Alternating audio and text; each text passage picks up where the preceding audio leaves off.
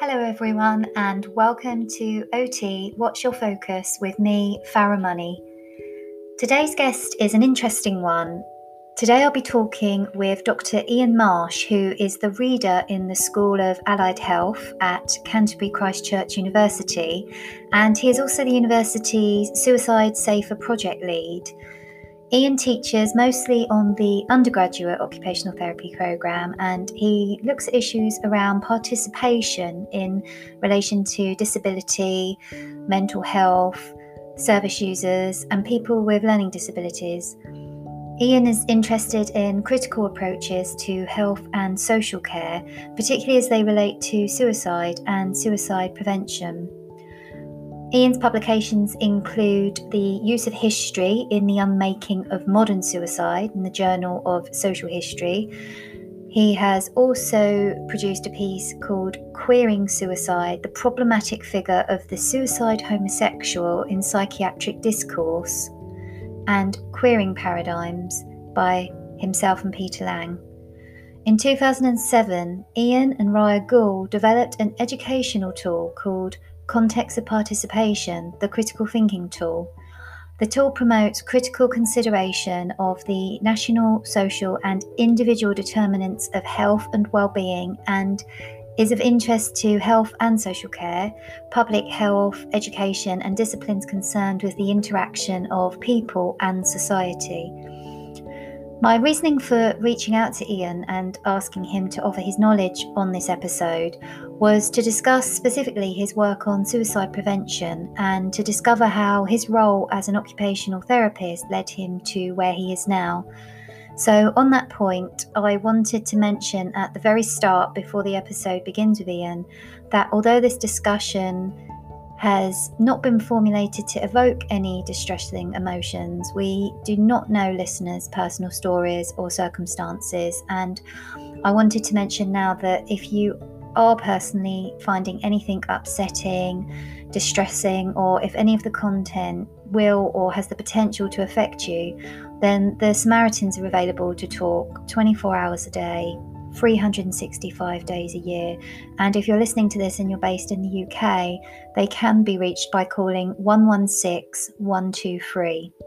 And I will post all of the details and links to their website in the show notes today, and detail other ways that you can also get in touch with them. So yeah, I think it's important to mention that because this is a sensitive subject, and I didn't want to sidestep it and not include it into the podcast because I think it's actually really important that we as occupational therapists don't shy away from such things and actually maybe try to open ourselves up to them and just find out a little bit more. And it is a really interesting talk and episode, so I hope you enjoy it.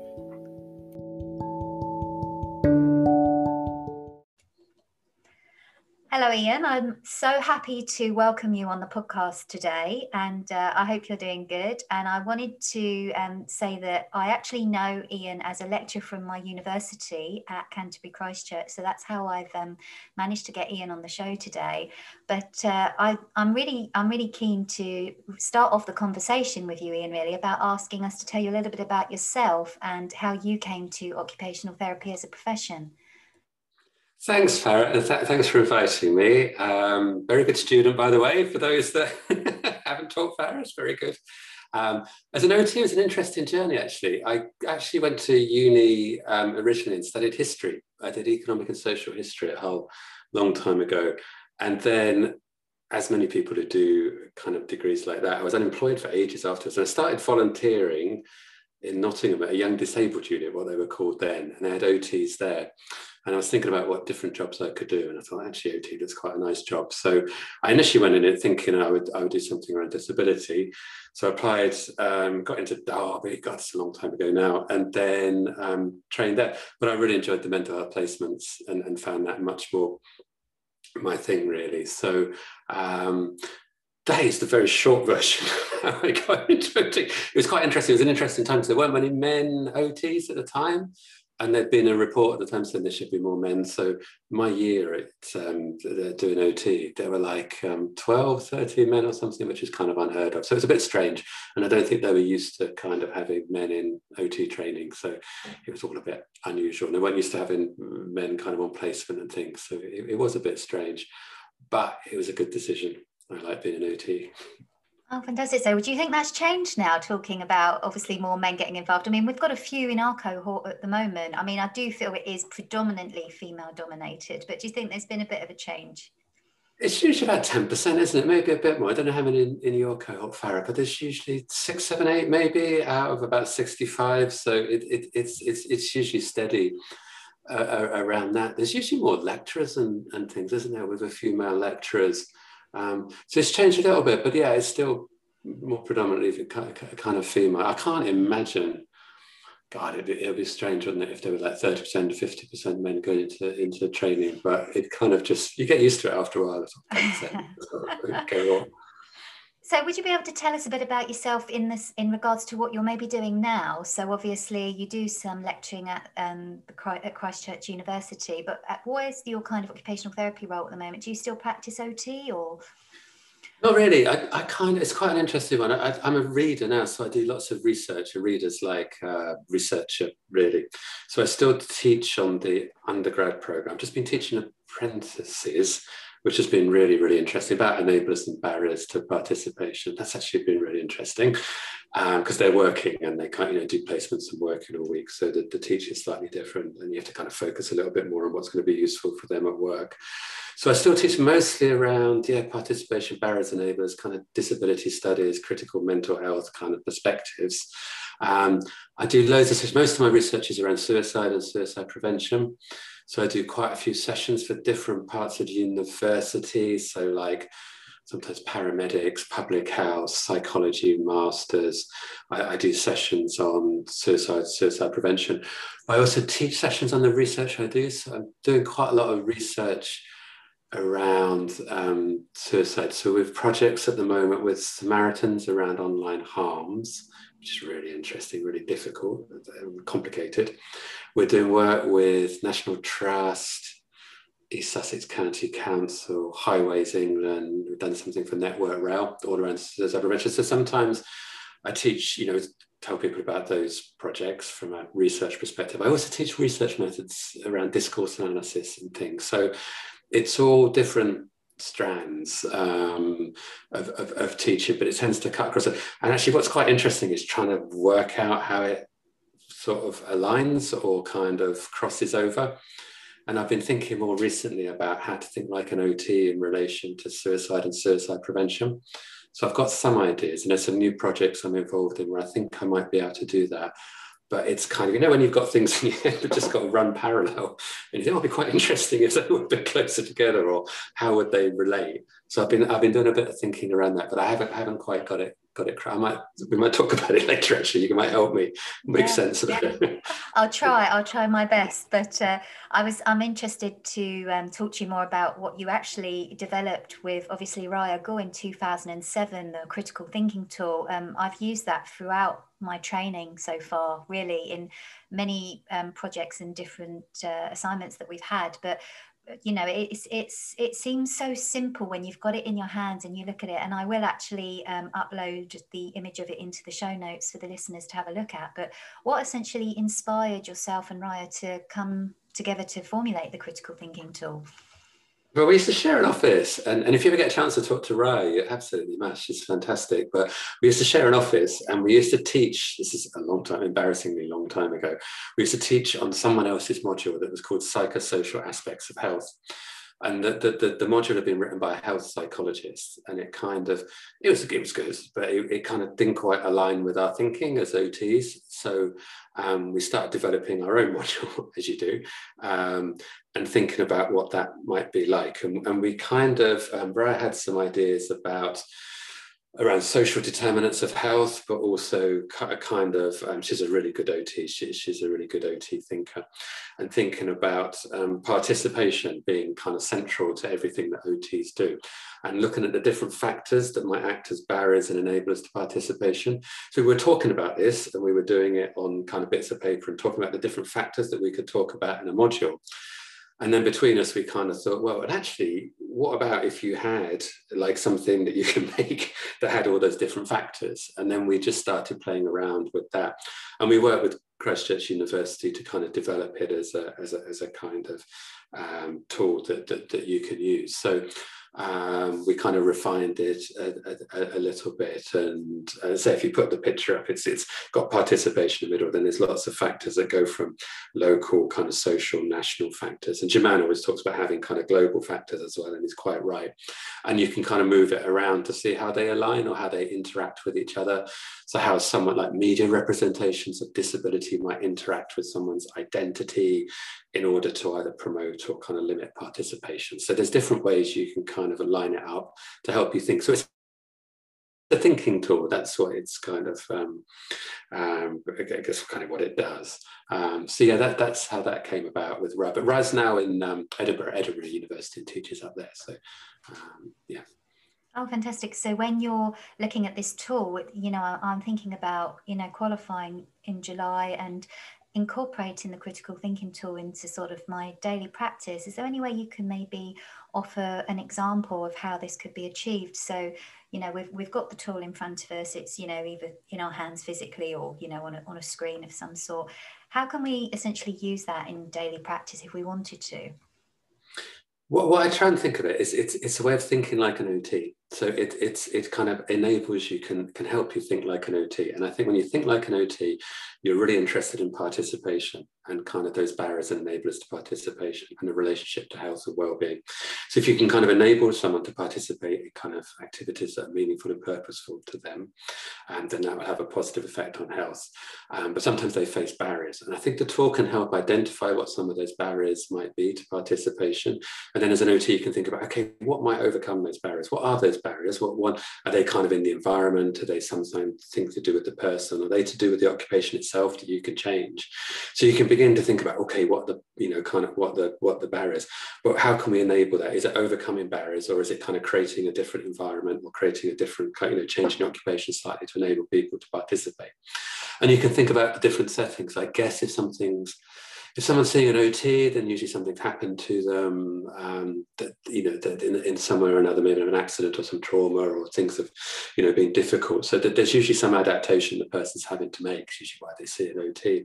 So you can think about if someone's experienced kind of a, you know, a physical accident and has a kind of impairment, then their life's going to be different than what they can participate in, or what they're able to. So a simple thing is you look at around barriers and enablers in kind of local environment, and you can see, well, actually, if you change the accessibility to the house, you know, then actually that makes it more accessible, and that might kind of enable them to participate in still living at home and doing the things they want to do at home.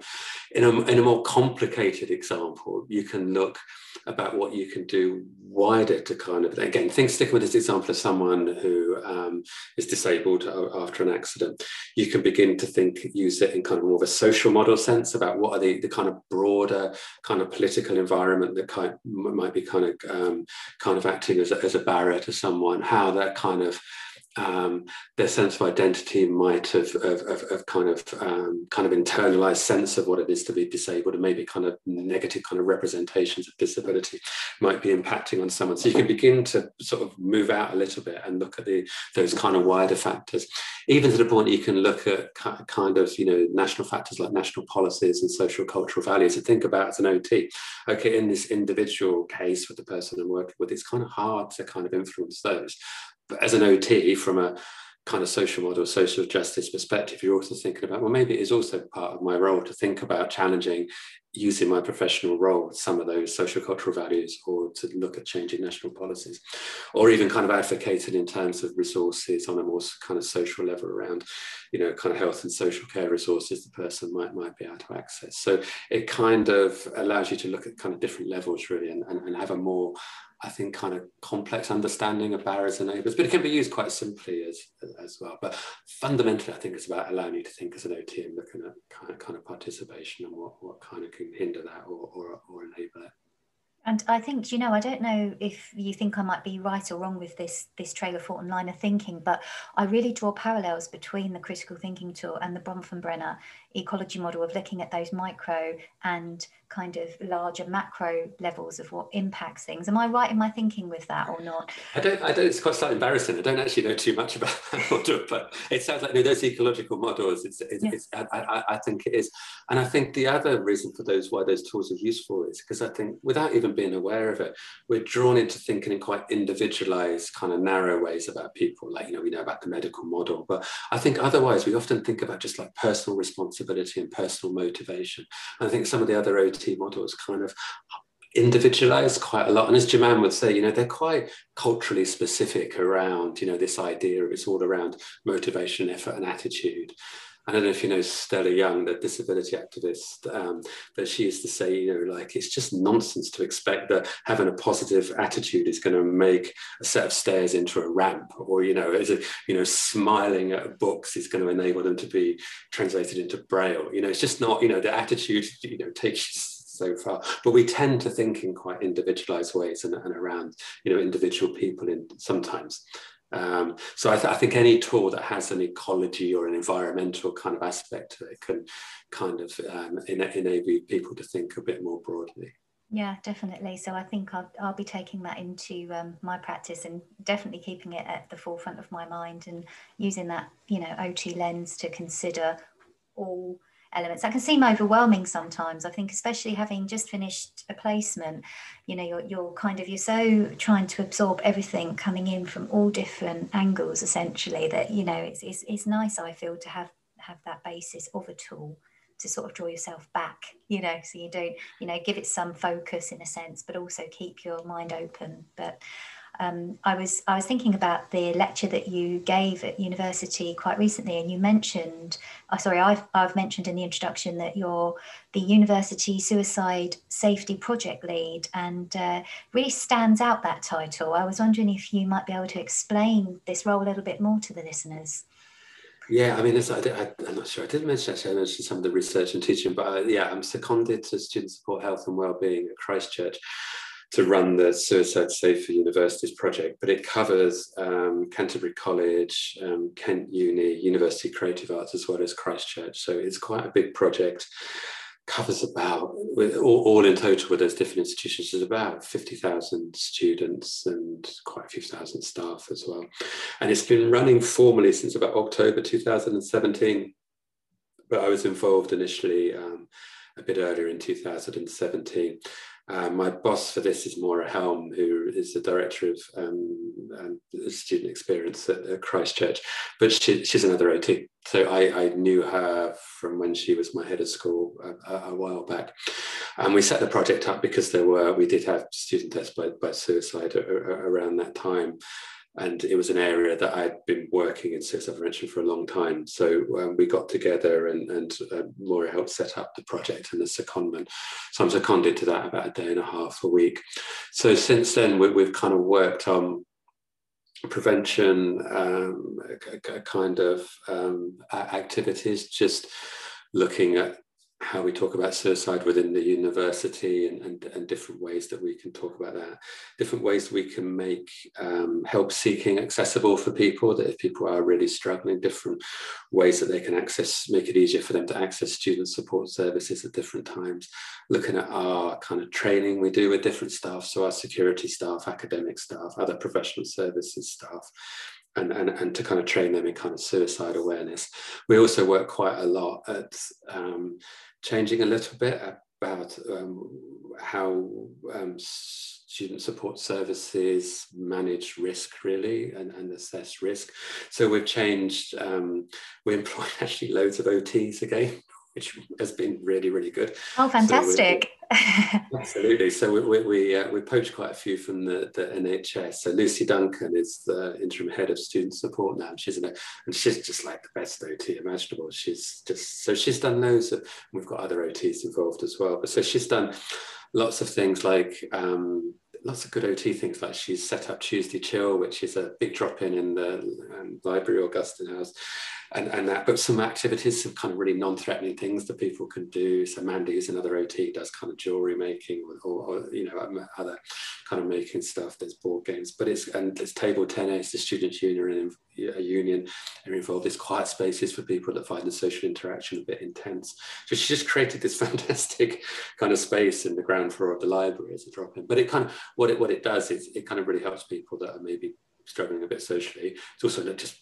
for people anyway, just to kind of meet up, whether you're struggling socially or not. But also we have mental health practitioners there, or Lucy has mental health practitioners there. So if someone is really struggling, there's spaces they can go and just say, actually, I'm really struggling. So one of the things around, the kind of when people in distress, sometimes it could be quite hard to make that step to seeking help. But I think some of the things that Luce has done and Moira's kind of supported is around making that a bit easier from an OT perspective, which is good. And then we support people if there are kind of incidents and people have struggled, we support them after incidents as well. So it's okay. We got some funding for it for a few years, which is good. We have a good external steering group. So we have Tim, who's the KCC kind of, who runs the suicide prevention for Kent and Medway. We have good support from the other universities, kind of student support services and academics and management. The chaplains support it, Network Rail, Kent Police, Samaritans. So we have lots of external kind of stakeholders that support it as well. So it's been a good project. I've benefited a lot from Moira's support and Lucy Duncan's support and stuff. So it's got a good core of OT in it as well, which has been good. Oh, that's really nice to hear. And it seems like a super interesting and yet dynamic and diverse role as well. So could you tell us what you enjoy about your role, and potentially there's got to be some challenges as well. So have you got both sides of that story? Sometimes there's a bit of a squeeze there. Probably people get fed up of academics moaning about how busy they are, but it can be really quite busy. And I do work part-time. I only work 3.5 days a week, so it does get a bit stretched. I actually enjoy meeting new students. I've actually really enjoyed the teaching recently with the apprentices and stuff. I enjoy talking about some of the research you're doing, because it's actually quite interesting. Well, I think it's interesting. The Suicide Safe has helped me think a bit more strategically and about a project management kind of perspective. So it's probably given me some different skills as well. They're all interesting. What's actually quite nice is I think if you just do one thing, like undergrad teaching or something, then that can you'd end up doing an awful lot of that all the time, and which is grand. But I think the different roles. So I also work with different people. So the Suicide Safer project lets me work with different people in university, but also different people externally. The research lets me work with people from different universities as kind of colleagues. And then the undergrad, you get to meet students, especially in lockdown, and crikey, new people to talk to is actually quite a treat, isn't it? Like, actually having different people to, anyone is quite nice to get to chat to. So yeah, it's grand. It's grand. So as an occupational therapist, which is obviously what you are trained is your background, how did you come to specialise in suicidology? Because that's really niche. I've done podcasts where I've spoken to people and said, there's this whole kind of specialist versus generic debate that bounces around, are OTs becoming more generic, and I'm thinking, actually, I've never met or spoken to anybody as an OT really that specialises in suicidology. So how did you manage to fall into that little niche area? I could do it again. There's a long version and a short version. I'll tell you the short version because it's probably easier. I was working as an OT in mental health, and I found the approach to be quite medicalised and again quite individualised. And there was also something that was a bit more difficult. Is I was sharing a house with a couple, and the friend I was sharing a house with, his brother died by suicide, but he was also known to the team where I was working. And I was quite shocked by it, actually, and quite troubled by the event, absolutely, the effect on my friend, but also that how we as a team had kind of thought about suicide and what we kind of did as a consequence. So it got me kind of thinking And I had an opportunity to do some postgraduate study. I've done a master's degree in counselling psychology at City University. And part of my research for that master's has been around the effect of suicide on mental health professionals. And then I got an opportunity to do a PhD, and I really wanted to know why we thought about suicide in the way we did. So it wasn't directly OT related, but it was I did develop a kind of critical perspective, or read kind of critical perspectives that wasn't outside OT, if you see what I mean. So in a way, like I was talking about the critical thinking tool earlier, about this kind of a medical way of thinking that's quite individualized, and it's the same with suicide, I think. And even if you think about suicide and suicide prevention from a social model sort of perspective, or even from a critical thinking tool perspective, you can see there's actually lots of wider factors, wider contexts that kind of impact on someone ending up experiencing that kind of distress or that kind of desire to die. So what I was interested in, I was going to say this was a short version, turning into a longer version. What I was actually interested in was that kind of style of thought, really, that how we came to think about it in such individualized ways. And if we thought about it differently, what would that look like?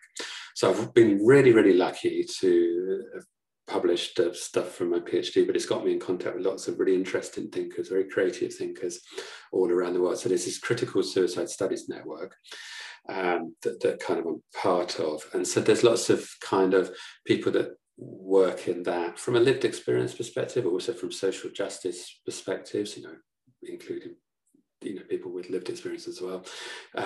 People that are kind of quite politically aware, people that have different professional backgrounds, like anthropologists or social psychologist, Jennifer White, Canada's child and youth care worker, professional. So, there's all these different perspectives. So we try to develop ways of thinking about suicide to support people that aren't kind of medicalized and don't rely on kind of psychiatric diagnoses, and rely on kind of just thinking that someone has a desire to die just because there's something gone wrong with their brain, or because they've got a mental illness. So it kind of challenges some of those assumptions around suicide and suicide prevention.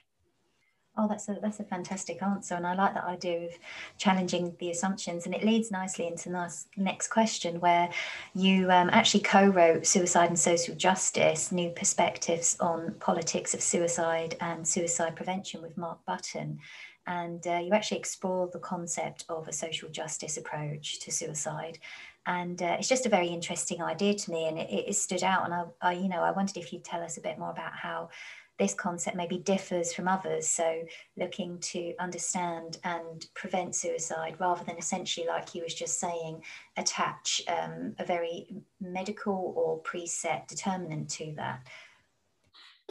Yeah, it's interesting, and that was an edited book, and Mark was fantastic to work with. He's a political scientist, and he'd written a fantastic paper which talked about suicide as a social justice issue, and understanding there's a political dimension to suicide. And this is some of Mark's work, looks at how he's done loads of work, but part of it is looking at how different political setups, even different policies, and he's American, he's in Nebraska now, he was in Utah, how different states in America, with things like gun laws, and things like LGBTQ plus legislation, how policies relating to kind of marginalization of different minority groups, around race and disability, say, even around deprivation. You can begin to map that there's a relationship between those indices of kind of marginalization and deprivation, if you like, and rates of suicide. So it's good empirical evidence that actually suicide isn't evenly distributed. The people at greatest risk of suicide are those that are marginalized by society. So that is a political issue. Undoubtedly, that's a social justice political issue. However, part of the problem is, as I was saying earlier, that things get framed in terms of mental illness and kind of the assessment and kind of diagnosis and treatment of mental illness as a way of preventing suicide. And I think it's kind of stared us in the face for a long time. There's lots of other people that have done some really good work on this, China Mills and Jennifer White, who I mentioned, Johnny Morris, Rob Cover in America, Katrina Gervais, loads China Mills in this country, all kind of have worked on this kind of social justice perspective. and so we collected, asked people to write, from their research on this perspective. So that's the chapters, Joseph Osaka in Ghana as well. So there were lots of contributors from all over the world, all kind of looking at how suicide could be framed and should be framed as a social justice kind of issue. So it's a collection of different people's kind of perspectives, and hopefully it's a start of a conversation and a way of kind of giving a kind of framework to that way of thinking for other people. But it's not the end of the story, that I think other people could challenge that way of looking at it or develop it. So it's kind of, I think when you write, you kind of hope it's part of a conversation. You either kind of try and steer a conversation or open a conversation with people. So you just kind of write, you publish something, and you kind of hope that people engage with it in some way. So it's kind of, my thinking is, it's kind of a lot of people's works, and it's kind of out there, and it's, people can engage with it in different ways and take it up. What's quite nice, having done the critical suicide studies kind of network for a while, is that you get researchers doing masters and PhDs that are kind of interested in the ideas, and you think, okay, that's really good, because they're going to go on and do more research and draw on their own ideas and learn, and share their own ideas, and that's quite a nice process to see. So hopefully it's part of a broader conversation. Oh, absolutely. And it opened up thought processes in my own mind, where I was thinking about, is there a way that occupational therapists can work to incorporate suicide prevention techniques in their practice? And I don't necessarily think it is just categorized to mental health, if I'm honest with you. I mean, there's a lot of occupational therapists that work in mental health, and of course it is, it's probably an indispensable piece of training for them. But I'm thinking of those who might be maybe naturally working with people that are considered high risk, but maybe not always. So is there a way that you think OTs can incorporate suicide prevention techniques? Yeah, no, absolutely. And I think, again, two ways. One is just thinking through what it means to be an OT in relation to suicide risk. And that sounds like a simple question, but it's actually really quite difficult, I think. I think OTs are often positioned within organizations to do the right thing. And there's lots of threats around health professionals as well, sometimes about fear of being held accountable and criticized. And I think that's always around with suicide risk. And so sometimes our practice as OTs is quite constrained by those kind of external factors. And so, like, I know OTs that work in crisis teams and mental health, but like you say, more broadly. And I'll come on to your question about the kind of more broad OT stuff in a minute. But I think wherever you work, there's kind of an expected right way to do it, and a fear that if you get it wrong, you'd be criticised and held to account. So that's definitely a factor.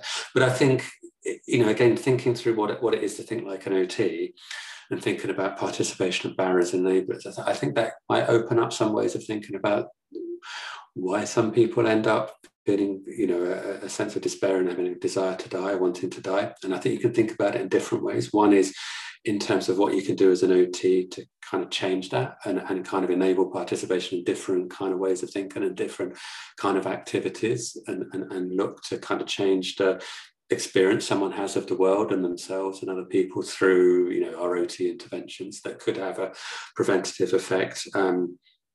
Prevention is an interesting idea. That's another complicated idea. Probably haven't got time to go into, but like that kind of life-enhancing interventions that OTs do, rather than kind of the pathologizing kind of deficit kind of ways of thinking, I think is good. Certainly, if you look at men, when young men talk about what kind of helps them into when they're feeling kind of, a degree of distress or in crisis, they talk about wanting to do stuff. They don't always talk about wanting to sit in a room and talk about it. They talk about wanting to do stuff with other people and gradually build up trust and then gradually over time kind of share things and talk about it. But it's mostly the doing, it's mostly the activities, kind of meaningful activities. There's some really good stuff like men's sheds that are kind of spaces where men can kind of make stuff together and do stuff together. And actually, it's not just men, but lots of men talk about that as kind of really helping them. So, sometimes the main models around mental health and more broadly, you kind of ask about what's wrong with someone, they tell you the problems, and then you try and kind of manage the level of risk and things. But actually an OT perspective, I think, opens up both in terms of thinking about what, is life enhancing, if you like, but also in terms of interventions that kind of aren't, that are kind of, doing rather than thinking. The other side of it, again, I haven't really quite thought through yet, is just understanding someone's kind of a process and planning someone puts into thinking about ending their life almost as an occupation, and thinking about a kind of analysis, or even using the kind of PEOP model, understanding that relationship between the kind of environment, the person, and an occupation, in terms of someone's thinking where they're kind of seeing ending their life as a kind of meaningful, the most meaningful and purposeful thing in their life. Not to enable that, but to engage with that as an idea, and look at kind of what might be kind of other options that are available, and looking at what kind of barriers. But I haven't quite thought that through yet. Oh, that's really interested. That's really piqued an interest in me. Suicide as an occupation, as in, that becomes your sole focus because it's all consuming. I think that's a fascinating angle to take. Yeah, and it ties in with the research we've done, and there's a kind of, interviews with people that survived suicide attempts, lots of online ethnography looking about how people talk about suicide online. And you do get this sense. We wrote something recently as part of the project around processes and planning involved in a suicide attempt on the railways. And when you look at what people say, it's kind of has that real sense of focus, and that kind of that it's a meaningful act for some people. It's really difficult because it's easy to upset people around this, and so I'm not saying it's necessarily the right way to think about it or the only way to think about it, but it kind of shines through a little bit that people do give that kind of focus to when they're feeling like that. And the other thing is that just kind of analysis, that there's another research involved with the railways is looking at kind of case reports after deaths, and I think they're really interesting in that relationship between kind of the environment, the occupation, if you like, and the person. And I think that opens up some possibilities for analysis, but it's a really difficult area, and I'm being slightly cautious about what I say, because it's kind of, it's such a sense, quite rightly, it touches on personal issues for lots of people, so you kind of have to think it through quite carefully. But I try and think it through with people with lived experience, and people bereaved by suicide, and people who've survived attempts and things. So we usually work with kind of groups where you kind of try and think it through together, but it's not always easy. And I was thinking about, as social media becomes a more dominant feature in so many people's lives, as well as, online gaming and general internet use, I was wondering, has this had any effect on suicide rates? I've not had a chance to look into statistics as such, as it's, it's got to be so broad. There's got to be a lot of research happening in this area at the moment, surely. But, what support is online for people who may be at risk of things like cyberbullying that could lead to suicide attempts? Is it as simple as people can Google? And, do you feel social media has had an impact on suicide rates? Yeah, and it's really complicated. I said the other stuff is complicated. I think this is really complicated. We're doing a project, Anna Lavis is leading it from the University of Birmingham, and it's with Rachel Winters at Birmingham. It's just fantastic online ethnography. Lisa Mazzano is at Middlesex, does fantastic work around suicide prevention. So there's the four of us, and it's around online harms. So it's looking at what's helpful or harmful in the online environment. And crikey, it's really complicated, and it's really hard to generalize, but there's absolutely opportunities for help online, but there's also areas that are potentially harmful as well. But mapping what those are and for whom is difficult. So for some people, at sometimes, certain sites or certain kind of discussion forums, or even kind of Twitter hashtags that people can be drawn to, and they can get a sense of community from those. So it might be around self-harm, it might be around suicide, it might be general kind of mental health kind of support. And then people share experiences, and you get this kind of what the researcher calls kind of communities of affirmation, where people feel they belong, and they have a sense of belonging that they don't get, outside in, I don't even know what it's, people call it in real world, or, the non-online kind of world. They don't get that sense of kind of community, might feel quite isolated. So online spaces can provide a sense of community and belonging, and that seems to be a really important thing. But also, when people are sharing images of self-harm or discussing suicide methods, you start worrying about, okay, for some people that might be something that's kind of they find helpful, but for other people it might be harmful. And you certainly think about children accessing that material, and then you think about, okay, if the online environment does include potential harms, what sort of mediating factors can we put in to kind of mitigate that harm? So do we try and offer pathways to more helpful, like you're talking about, kind of helpline kind of numbers and things? Do we block content, and what effect would that have? So these are the questions we're looking at, and there's no easy answers. One of the things we're doing is Lisa and Anna talked about earlier, and Rachel, they're developing a survey so we can ask people what their experiences are online, to try and find out a little bit more about what those experiences are like and what's helpful and what's harmful. But maybe it's not even helpful to think about helpful and harmful. Maybe we need other ways of thinking about it. It kind of gets quite polarized quite quickly. Lots of people want to shut down sites on Instagram and Twitter and Facebook to kind of ban certain content. But then again, there's consequences of that. If people are using certain sites as sources of support, there's consequences to banning. Do you kind of have kind of shutters that come down on some content with helpline numbers, like Samaritan's kind of helpline numbers on it? Is that a useful thing? So that's what the survey is for. And I should say that research is funded by Samaritan, so they're really interested in what might be helpful or harmful. So we're working with them to try and work all this out.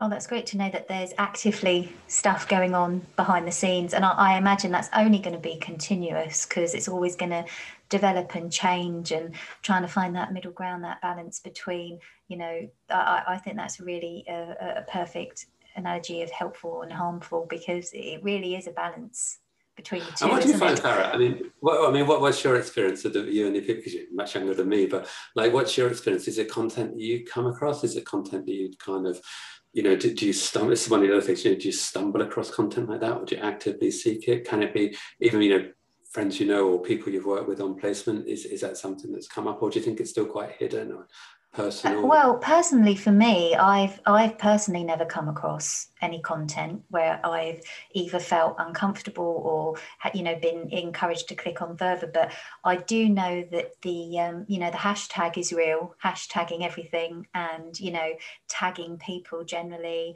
and there's an online Twitter community within occupational therapy, which I've mentioned in a previous podcast, where it's really supportive. You can go on there and you can ask a question, and I know that's I'm not relating that to suicide in any shape or form, but it's that concept of it being helpful and it being harmful, because I mentioned I charted my placement diaries over 4 episodes, and in my final episode I actually did sort of, I suppose, a real life reflection of, I was very much, my placement's been great, I've had a great practice educator, but actually it wasn't until I saw a tweet and somebody said, feeling really anxious, everyone's posting they've got their first OT roles, everyone's saying they've had a fantastic placement, I haven't. And I think actually, even you having your own sort of celebrating your own wins can, without you realizing, have an impact on somebody who's in a different position or place to you. So it's acknowledging that, isn't it? Yeah, no, absolutely. That's a really good example, because I think some of the research shows that kind of constant comparison and that kind of how people present themselves online can be, people can present themselves as kind of maybe happier or more kind of, it's less complicated than they actually are. But other people seeing that can sometimes find that quite challenging. So there's research around kind of effects on mood and effects on self-esteem, and it's that kind of constant comparison. And I think that's why some of those more kind of distinct kind of online communities where people can share just how much they're struggling and how bad they feel can have that kind of, it can create a supportive community. But then it's quite difficult if that's, comes to dominate in someone's life, or that's their only source, and it has that kind of, the kind of the reason for the community is around self-harm, or is around, feeling very bad, that then you kind of wonder over time what effect that might have. But yeah, no, it's just complicated. Yeah, it's certainly something that must require much unpicking and fathoming out, and and doing the right thing. I feel that's a huge amount of pressure. I'm not sure I'd I'd like that position, Ian. No, I rely an awful lot on the people I'm working with, and I learn an awful lot from them. I actually have quite a niche role, and it's around discourse analysis and around the relationship between language and kind of prevention and stuff, or suicide. So sometimes I can just fall back on what I know and the kind of analysis that I do. And I'm kind of slightly in awe of the people I'm working with, because I think, blimey, that's kind of, you're very, very clever people that know an awful lot. And also you can design surveys and design interviews and kind of do kind of different sort of ethnographic work. And I'm thinking, great, that's very good. So I have a couple of, after this actually, with a couple of meetings with Samaritans and the research group. So it is challenging. I find it the hardest, pretty much one of the hardest things, just that the whole online harms, trying to work through it. But yeah, no, it's a good team. Oh, fantastic. And, I had my original question here was going to be, are trainee or student occupational therapists in the UK currently trained in suicide awareness and prevention? Because I know at our university, we're very lucky. We've got you there as a lecturer, and we've had some fantastic lectures over both, I remember, the second and third year. And I was thinking, is this an additional, or is it an optional element of other universities' training programs? And then I come across an American article from February 2020, which did offer me answer to this for the States. And that was, out of 134 OT students that were surveyed, only 5.2% of them correctly answered 4 items about youth suicide facts, and only 32% reported they'd had received suicide focused education. So, that's well under half of the cohort. So do you feel personally, being in this niche area, having an OT background, that actually all occupational therapy students should have suicide focused training, or do you not think it needs to be a core element of the course? I think it's really interesting, and I don't know really. I think the sessions we do with students like you are kind of really interesting, because I think it's there as an issue. It's there on place, like you say, in mental health, but also more broadly. So I think it's around, and it is something that isn't neutral. It's something that does stir up feelings and kind of concerns or kind of anxieties in people. Sometimes touch personal issues, but sometimes it's a concern about working professionally and having to kind of work around suicide. So I think just an opportunity to kind of have to share some of that kind of thinking amongst ourselves can be useful. Any sort of student, really. I think it's good to know a bit about suicide, some of the kind of facts and figures, if you like, what kind of research suggests, and some understanding of what the kind of people's vulnerabilities might be. A little bit of permission to be kind of compassionate and caring around people that are experiencing kind of suicidal thoughts, and to kind of have that as the main focus of the interventions, the work that you do. I think that's useful. I guess on placement, you get taught different, we kind of see or engage with kind of different placements, way of kind of engaging with issues of suicide. Short answer, I think probably yes, actually reflecting on it now, that like, as I say, the opportunity to learn a bit, plus reflect on and kind of ask questions is probably useful. It's usually a session that goes fairly quickly, it's kind of people tend to want to talk about it. I did one for the first years the other day for those that couldn't go on placement, and they were really lively. They were really kind of engaged about it, and it touches on lots of different issues in the world as well as people's lives. So it tends to be something that people are interested in. And so I think probably yes. It's probably the straightest answer I've given all afternoon.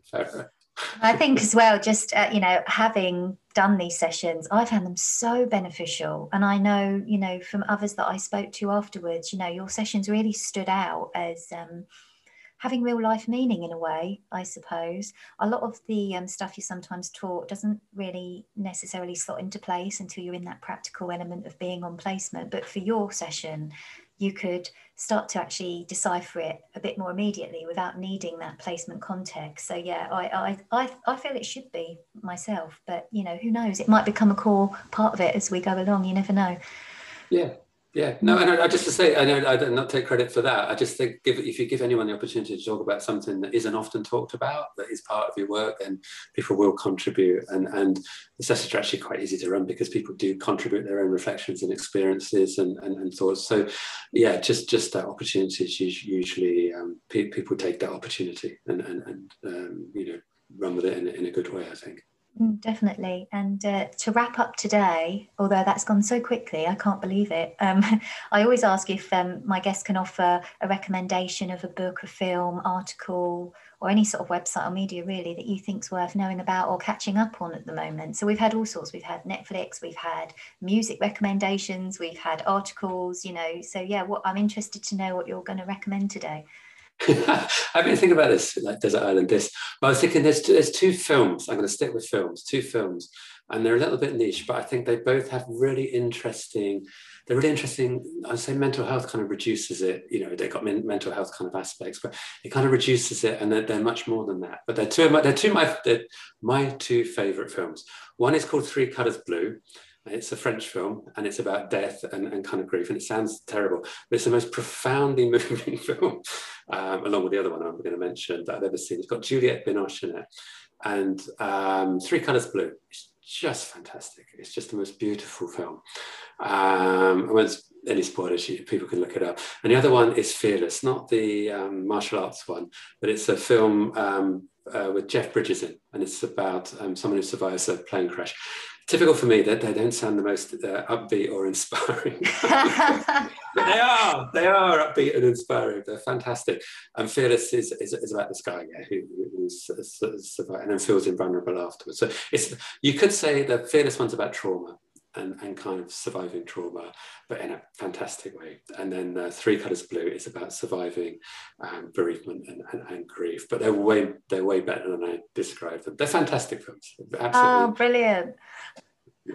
And I've not seen either of those, so they can go on my list because over lockdown my list's been shrinking rapidly because you're flying through everything, aren't you? Because you can't go out and have a meal or glass of wine with anyone, and so it's become a core part. So yeah, neither of those I've seen. So thank you for the recommendation. What I would say is they're kind of us because they're like you need a bit of time with them and you need a bit of patience with them. I think they're not, they're good films because they're quite moving. I think they're moving if you get immersed in them. Now I watch loads of stuff that is just flick through on Netflix and stuff, but I think they had a really big impact on me when I saw them. I'm being a bit defensive now, saying, just you have to just give it a bit of time to watch. I'm just thinking people will look and go, "Oh, this is boring," after about 5 minutes. I'm sure people wouldn't, but they're worth giving yourself a bit of space and time to immerse it. People don't like them, that's fine, but I think they're good. So are they a bit of a slow burn then? They're a slow burn, but you've got to stick with it to get the core. Completely. Fearless is easier to watch. Fearless is more accessible. It's probably a couple of hours, probably less than that, actually, about an hour 40 or something like that. And Jeff Bridges is brilliant in it, and he carries that one. It's just a fantastic film. Three Colors Blue is probably near about 2.5 hours, and it's French. It's got subtitles. But Juliette Binoche is brilliant. But it's just beautiful. It's beautifully shot. It's part of a trilogy. There's Three Colors White, Three Colors Red, and Three Colors Blue. And it's about the French flag, which is about liberty, fraternity, equality. So each of the films, and it's made by a Polish filmmaker called Krzyzewski, can't pronounce his name properly. So Blue is about liberty. So this is a woman who loses her husband and daughter in a car accident that she's in. And the idea, which is explored in a really interesting way, that there's a kind of, there's this trauma and there's this grief, but it's also around liberty. The fact she no longer has any ties whatsoever in the world. So it kind of follows her. And it's just beautifully shot. There's all these different blue kind of colours and things, and what she does over the next year, basically. But it's not maudlin. It's kind of just profoundly good film, really. But anyway, too many spoilers. And I'm trying to set it too much. I want people to like it, and if they don't, but it doesn't matter if people don't like it. Well, so for the listeners that do watch these, you've got to get in touch with me now that you've had that fantastic recommendation, and I will pass your comments on to Ian via email afterwards. So We'll start a poll. Line of Duty. I should have just said watch Line of Duty or something. It's much more. No, they're great recommendations. And thank you so much for speaking with me today, Ian. I've learned so much, and I'm sure that others are going to learn a lot too and find it as interesting as I have to speak to you and, glean some more information on an area that isn't always so easily or often spoke about within occupational therapy. So thank you for your time. No, thank you, Farah. It's a real pleasure. No, thank you for inviting me. So excellent. And good luck with the rest of your course. Thank you very much.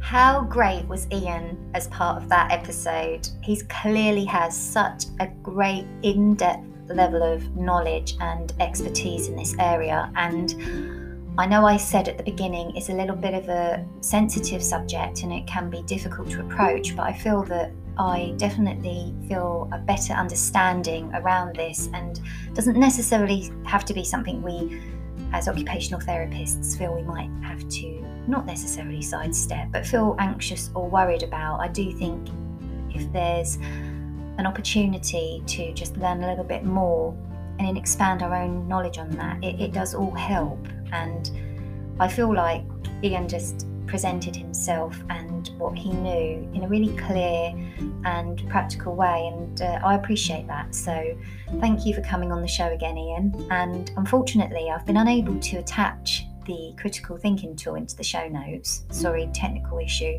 I'm sure you won't be surprised due to when I often let you know my little technical hardships I come across, but if it's possible I will do it, but right now it's proving a bit of a tricky thing. But you can Google it quite easily and look up Raya and Ian's work around the critical thinking tool, so I recommend it. It's worth your time to look into and find a little bit more out about if you can. I also wanted to take the opportunity at the end of this podcast episode to promote the fact that I'm sure there's many of you out there that listen to numerous podcasts and different occupational therapy ones. And Kwaku from the OT and Chill podcast, as well as myself, are going to actually be presenting at the Royal College of Occupational Therapy annual conference this year. What we're going to be presenting to you is titled Podcast Pedagogy, Sharing Teaching and Learning Through the Digital Space, and our slot will be from 5 p.m. till 5:30 on Thursday the 1st of July. We're both really looking forward to it. We're hoping to make it fun and engaging, and it'll be quite nice maybe for you to see us for once, because you listen to us and you can hear us, but we're going to be there in real life person, virtually obviously. And we'd like as many of you as possible to join us. If you want to, you don't have to, but yeah, if you're around and you think that sounds interesting, we're going to be covering a whole range of stuff, from podcast as an occupation through to looking at things like listening to a podcast actually count as CPD. So if you want to be there, it's 5 till 5:30, and yeah, I hope you all have a great couple of weeks, and I'll speak to you soon.